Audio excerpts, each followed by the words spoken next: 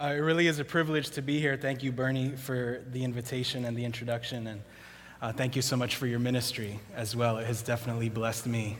I'm happy to be here. This is actually the home church of my parents who are here, and family. My sister is here as well, so Joe Grasso and Fio, you probably know her.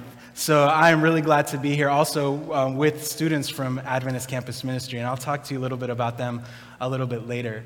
But I would be remiss to start a sermon this Sabbath, this particular Sabbath, if I didn't honor really quickly the life and legacy of a legend within the Adventist Church in terms of evangelism, Elder C.D. Brooks. I don't know how many of you have listened to C.D. Brooks, but he is a legend. He's an evangelist who passed away this week. I remember, and as a young person, 17 years old, driving around with my friends, and we owned 2 C.D. Brooks cassette tapes. And we would just repeat. Cassette tapes are these little square plastic things, and they play music, and sometimes we would listen to sermons. And we would drive, and we would park the car, and we would stay. Even though we had listened to this sermon like 20 times, we had to listen to a specific illustration or a specific appeal that he would make. And he was a great inspiration for me, and I tried to emulate his preaching style. It failed miserably, but I really appreciated him. I have his signature in one of my Bibles. That's how much of a fan I was. So just praise the Lord for his ministry, and I want to just honor his legacy today. So I want to introduce you real quick to Adventist Campus Ministry. Those of you who are young adults who don't know or haven't heard of Adventist Campus Ministry, Adventist Campus Ministry is the official campus ministry for public university students attending non-Adventist universities here in the Florida Conference. I came on 3 years ago to minister directly to this group of students.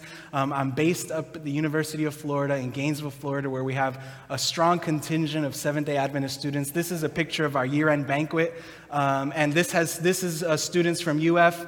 There are students from UCF, from different universities across the state of Florida. And these are Adventist students on public universities, and they're doing amazing things in just in academia in general, but also they're doing amazing things for God. And some of them were kind enough to make the drive all the way here to visit and to be with us today and to support me in my preaching. So if y'all could stand, if you are a member of Adventist Campus Ministry, I'm going to embarrass you a little bit. Just stand and turn around, please. Turn around. And so these are students from all across the state of Florida. They live in Miami. They live in Palm Springs, all the palms, like they're from there. All the coasts, they're from there. They're from all across the state of Florida. And yet when they come to school together, even though it's a public university, a secular setting, we try to provide a space for them where they can have a home away from home, where they can have a family. And it's really a privilege for me as a chaplain to be able to serve them, because I get to journey with students and young adults, and Bernie understands this, during one of the most defining decades of their life. Actually, there's a book called The Defining Decade by Meg Jay, who's a psychologist out of Berkeley, and she says that in your 20s, you make 80% of the most important decisions in your life. Your 20s are what she calls a developmental sweet spot.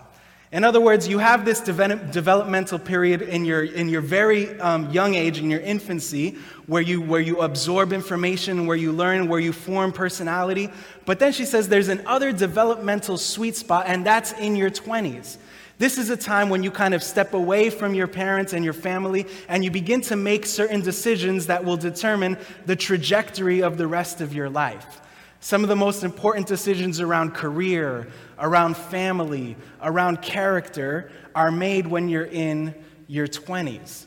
And Meg Jay, she did a TED Talk, which I recommend you check it out, I think it's called The Defining Decade. And she basically said your 20s are like a plane taking off from LAX, heading towards some Western destination. One slight change or modification in I don't know what it's called.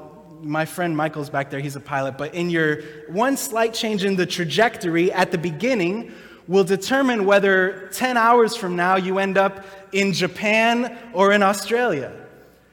But that change can't be made when you're just about to land. But if you make the change right when you take off, it will determine your destination. That's what it's like ministering to young adults in their 20s.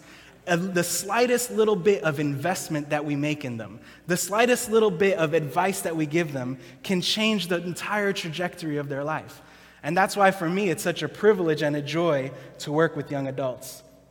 I have the privilege not just to work as a chaplain, organizing worship and helping them with mission trips and with service, but I also help students through some challenging times, maybe a challenging realization that they're studying something that they didn't choose, but that was chosen for them. Maybe I work with them through difficult relationships.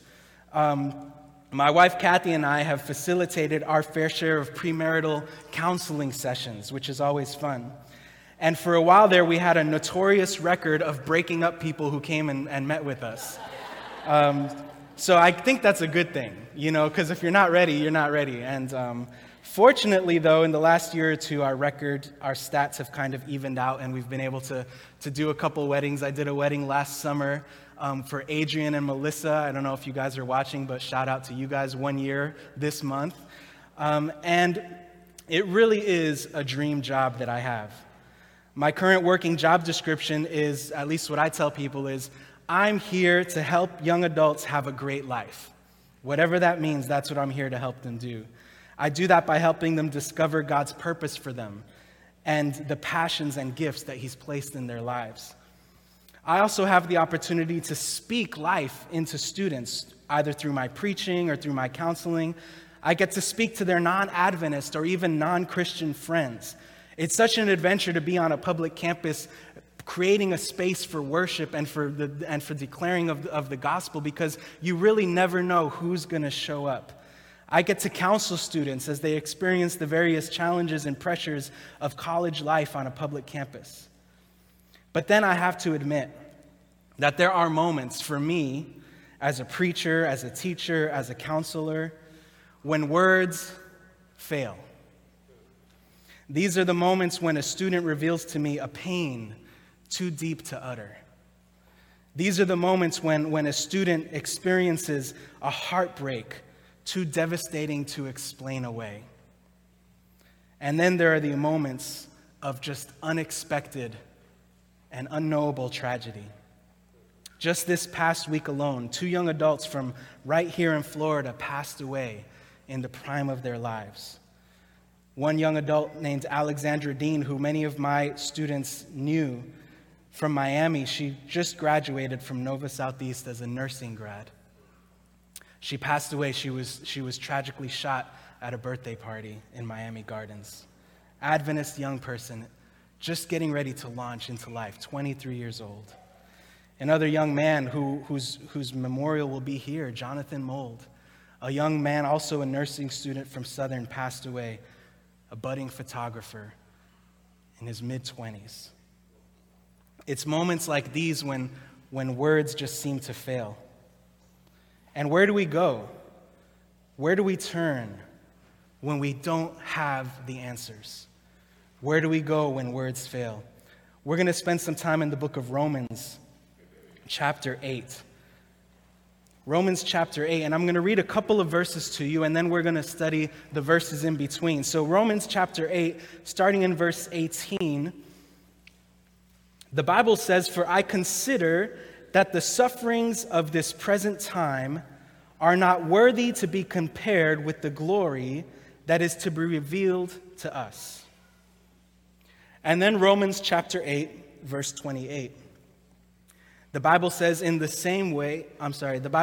we know that God causes all things to work together for good to those who love God, to those who are called according to His purpose." How many of y'all are familiar with these Bible texts?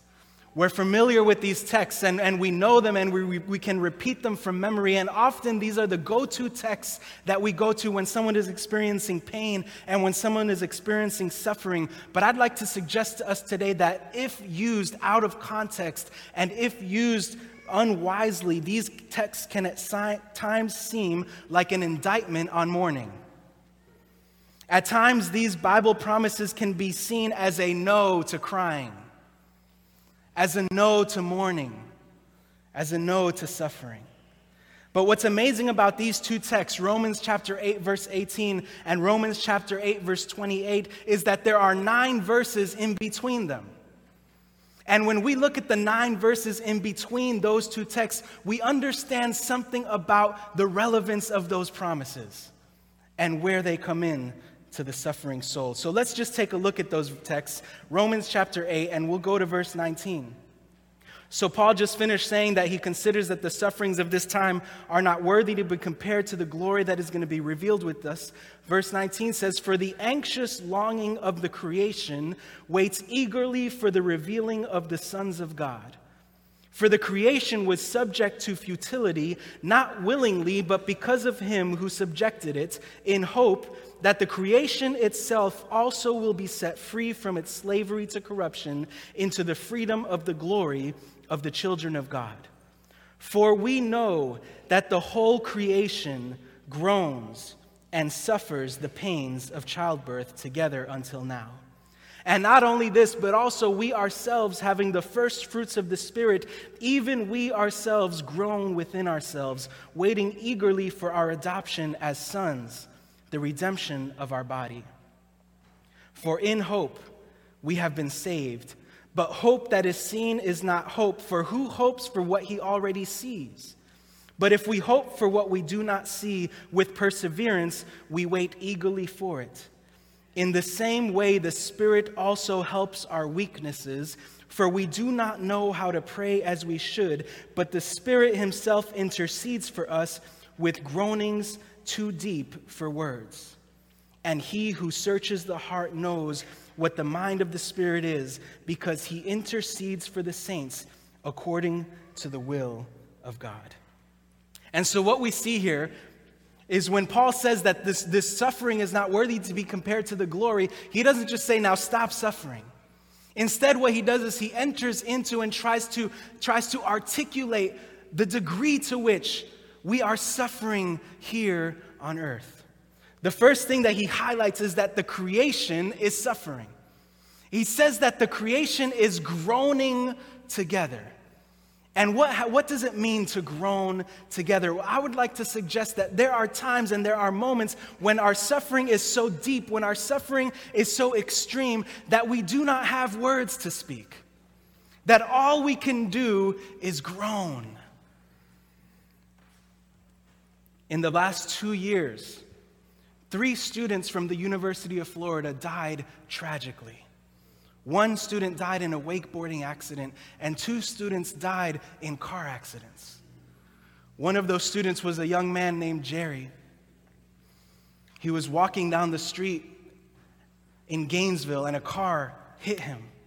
He went flying through the air, and he ended up in the intensive care unit. He was on life support. And I was there with his family.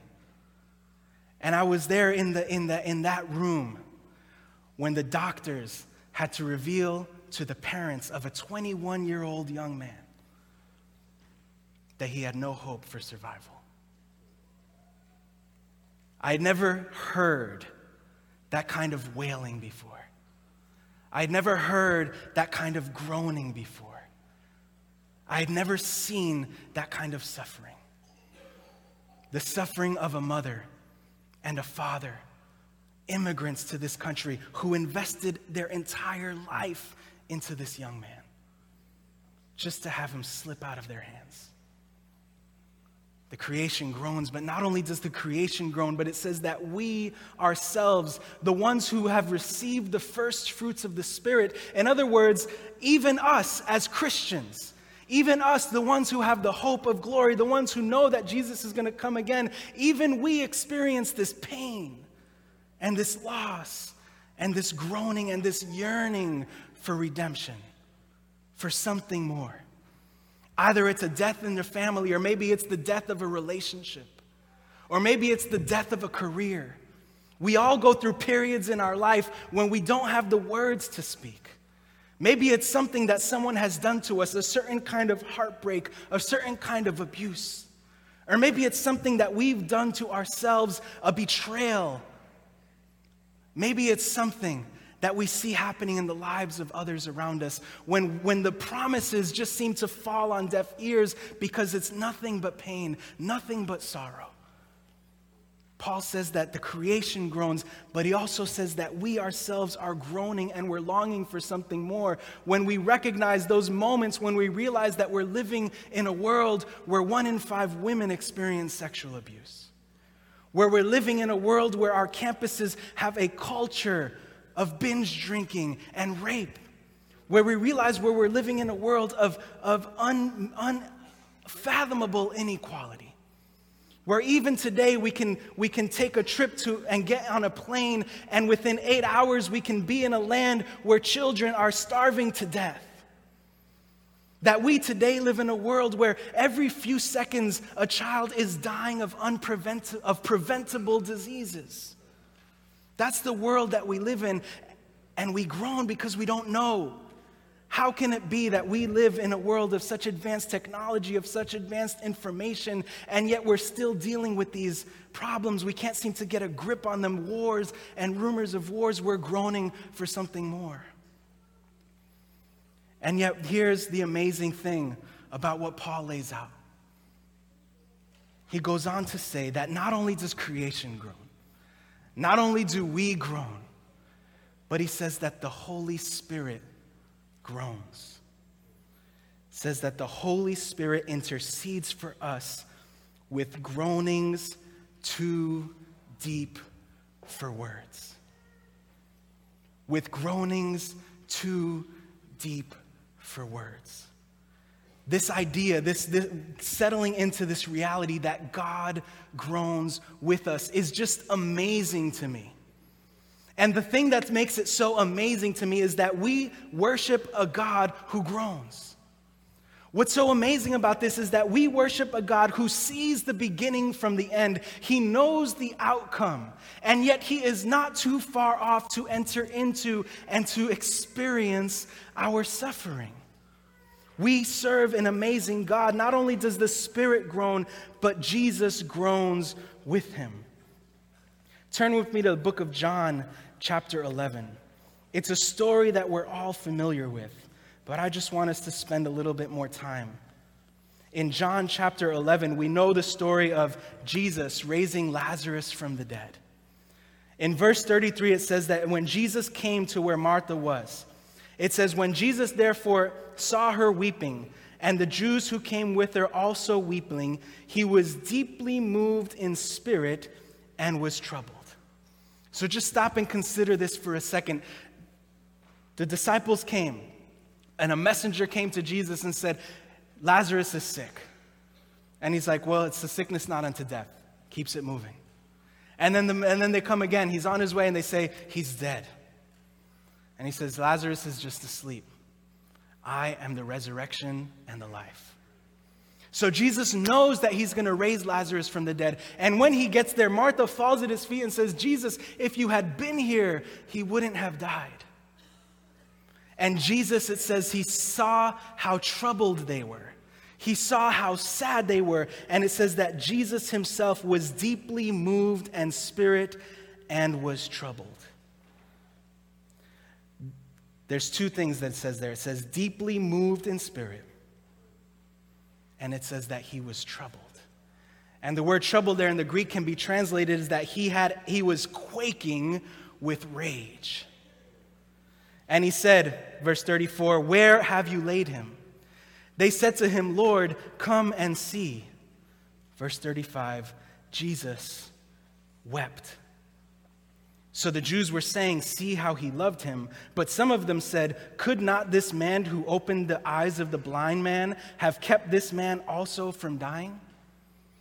And so what we see here is two responses. One, they see Jesus mourning, they see him weeping, and they view it as a sign of love. But others view his mourning and they view his weeping, and they see it as a sign of weakness.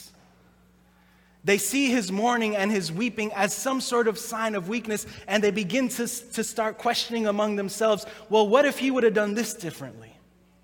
What if he would have done that differently? And just as an aside, I want to speak to anyone who knows someone who's experienced this kind of tragedy, this kind of suffering, this kind of death, is that is not the time to start questioning why were they where they were. Why couldn't their parents have done something different? Why couldn't they have made different choices? Because that's what they were doing. Jesus, he's just stepping into and experiencing the suffering. Meanwhile, the naysayers are starting to question why those decisions were made. And when he sensed their heart, when he knew that they were saying this, look at what it says in verse 38. It says, "So Jesus, again being" what? "Deeply moved within." He was so deeply moved within that the Greek there kind of translated as he was bellowing. He was bellowing like, "Oh." Here's a man, Jesus, who's about to raise Lazarus from the dead. He could have just stepped onto the scene and been like, "All right, guys, I got this. Stop your crying. Stop your mourning. Resurrection and life. Let's do this." But instead, what does he do? He steps in. Why? Because even though Jesus knew the truth about what was about to take place, sometimes our tears are more important than our truth. Sometimes, before we tell someone the truth about the resurrection, they need to know that we're crying with them about what's happening in this life right now. And Jesus knew this. And this is actually a deeper truth. There was this truth that Jesus was going to raise this man from the dead, and there exists that truth that Jesus will raise us from the dead, those who believe. But there is this deeper truth, and this deeper truth is this, is that although Jesus knows the beginning and the end, he is not too far off to step into any situation that we're going through. Any experience of suffering and pain and betrayal, he's right there. If we weep, he weeps. If we groan, he groans. If we cry, he cries. We serve a God who groans. This is good news, because this is the kind of God I want to spend the rest of my life with. This God who groans. 2 summers ago, we have summer sessions at UF, and they have Summer A and Summer B. And during our first Vespers program of Summer A, a young lady walked into our program. I don't know how she found out about us or who told her about us, but she just walked in. She was a transfer student, international student from the Dominican Republic. And she walked in and she said, "Hi, my name is Desiree." We were so happy to see her. We welcomed her in, and she immediately started worshiping God. We got to know Desiree. She started hanging out with us, coming to our different events, and we came to realize what an amazing soul she was. She loved worshiping God. You know, sometimes with young adults, it's hard to get them to get excited about worship. For some reason, I don't know if that's a problem here, but that's a problem, where we are at. I think it's because people just don't know each other. They're trying to feel each other out. So when we try to do worship, we're up there singing, and they're just like, sitting down, right, in the classroom. It's probably because it's a classroom. Like, this is where they suffer through their lectures, and now we're trying to get them to worship, right, in that classroom. But Desiree didn't care. She was usually the only person standing up and singing with the songs. She had an audience of one. We went that school year. As the school year was starting, we decided that we wanted to do outreach activities on campus. We wanted to be more intentional about showing compassion. And Desiree came and she said, "I want to lead this. I want to be, whatever you guys are doing, I want to help lead this compassion thing." And so we started a position called the Compassion Coordinator. And Desiree was the first compassion coordinator that we had. I remember one time we went camping. We went down to Rainbow Springs, and we borrowed some canoes, and we got on those canoes, and Desiree and I and Monique were sharing a canoe. I was in the back, Monique was in the middle, and Desiree was in the front, and I was doing all the work. Desiree had a paddle, but she might as well not have had a paddle, because she was just sitting back with her arms behind her head and just saying, "Isn't this amazing? Isn't God's creation beautiful?" And I'm like, "Yep, it's awesome," right? Just rowing. And that really was the essence of who Desiree was. She was her motto was, "It's good to be alive." It's good to be alive. And after that summer, in the fall, we started with our compassion campaign, and we started gearing up for an evangelistic series in January. And as we were gearing up for this evangelistic series, Desiree and our outreach group, we were meeting, we were getting together, we were super excited. And then we went away for Christmas break, and we said, all right, second week back, we're going to do our evangelistic series. Awesome. Everyone went their separate ways. A couple days after Christmas, I woke up to the phone call. Desiree had gone home to the Dominican Republic to be with her family. They were traveling on vacation. She was in a car with her boyfriend, her father, and her mother. The car skid off a cliff, crashed. Desiree and her father died instantly. I get that text at 5 o'clock in the morning. Desiree's dead. Lord, why? Why her, Lord? Why now? Lord, if you would have, what? No words. All we knew is I had to face a group of mourning students coming back. And as we came back, we were heartbroken. We had nothing to say. We didn't know what to do. All we knew is we had to keep it going for Desiree. We got in touch with her family. Her mom had a broken arm and was in the hospital. Her boyfriend had survived. And so we started to work with the family because she had all her stuff over here, make arrangements for some sort of a memorial with the university. And the thing about it is that we had an evangelistic series scheduled for the second week back. Desiree was an integral part of that. And we were wondering what we should do. We decided to go ahead with it. But here's the crazy thing is that the family, they could only come up on the Wednesday of the evangelistic series. And they wanted us to work together to organize a memorial for Desiree. And so we sat with our evangelist, Jeremy Anderson. He said, hey man, can we turn Wednesday night into a memorial service for this young lady? He said, sure. So we set the time. Now, here's the thing about Desiree.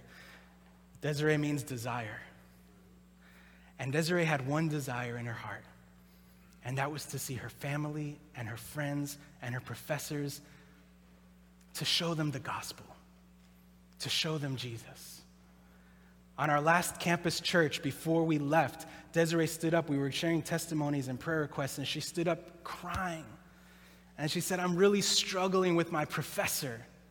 She was a master's student in animal science. She said, I'm really struggling with my professor. He's giving me a really hard time. And I'm really trying to be a Christian towards him, but it's a struggle, weeping. So we set the date. We had rented a chapel right across the street from campus. We had our students come that Wednesday night. We had the guests and visitors come. The family came and sat in the first row. The dean of students came, her professors came, and her classmates came. And we stood up and we said, tonight is Wednesday night of our grace tour. But we're going to interrupt it right now for a memorial of our friend. We had students come up and share their testimonies about the amazing heart that this young girl had. And then Jeremy got up and he gave a gospel presentation. And here's the crazy thing, is that night, Desiree's prayer was answered. Her one desire was to see her family and her professors and her friends given the opportunity to accept the gospel of grace. And in her death, that's exactly what happened. In our mourning, somehow, in our groaning, somehow, God groaned with us and was glorified. Her cousin who was there came up to me afterwards and she said, all my life, Desiree's been trying to tell me to accept Jesus. It's not until tonight that I'm willing to make that decision. the dean of students came up to me afterwards. And she said, I've never seen a group of students like this. The way you guys mourn, the way you guys are going through this process is like something I've never seen. I'm so proud that there are Adventist students on this campus. I'm amazed by you. And now, whenever a student dies on campus, whether they're Adventist or not, the dean of student calls me and asks me to come and give the closing prayer. And every time I accept that invitation, it's because of Desiree. It's because of a God and a people who groaned. Everything that we do, my ministry, is full of unknowns. We never know what the next tragedy is going to be. We never know what the next heartbreak is going to look like. But this is one thing that I do know, is that we serve a God who enters into our suffering, who groans with us when we don't have the words to speak. And as long as we acknowledge that God, as long as we worship that God, we are free to express our pain and our sorrow and our guilt and our shame. And as we do that openly and honestly, the beautiful thing about the God that we worship is that he comes right along next to us and he experiences us. He is moved by our pain. We do not serve a Savior who is not touched with the feeling of our infirmity. At the end of that series, 21 people were baptized to the glory of God. Some of those who were baptized were Adventist students who recommitted their life to God and who are right now doing kingdom work. Some of those were first-time baptisms, people who just stepped onto the University of Florida, met some Adventist students, came to our series, and decided to give their lives to Jesus. But it was because of one young woman who knew that it was good to be alive. And yet, even in her death and in our mourning, God was glorified. Today, let's worship this God who groans with us. As this praise team comes up, are you going to do that song? Oh my goodness. I asked them they were going to do a different song, but I asked them to do this song that they did, that last song that they did, because it was brilliant. And as this song is sung, no matter what you've been experiencing, no matter what pain you've gone through, no matter what sorrow you've gone through, no matter what rejection or loss, no matter what kind of betrayal you've committed or has been committed against you, as you sing this song, just know that God is right there. He enters into that suffering and he offers you himself, the resurrection and the life.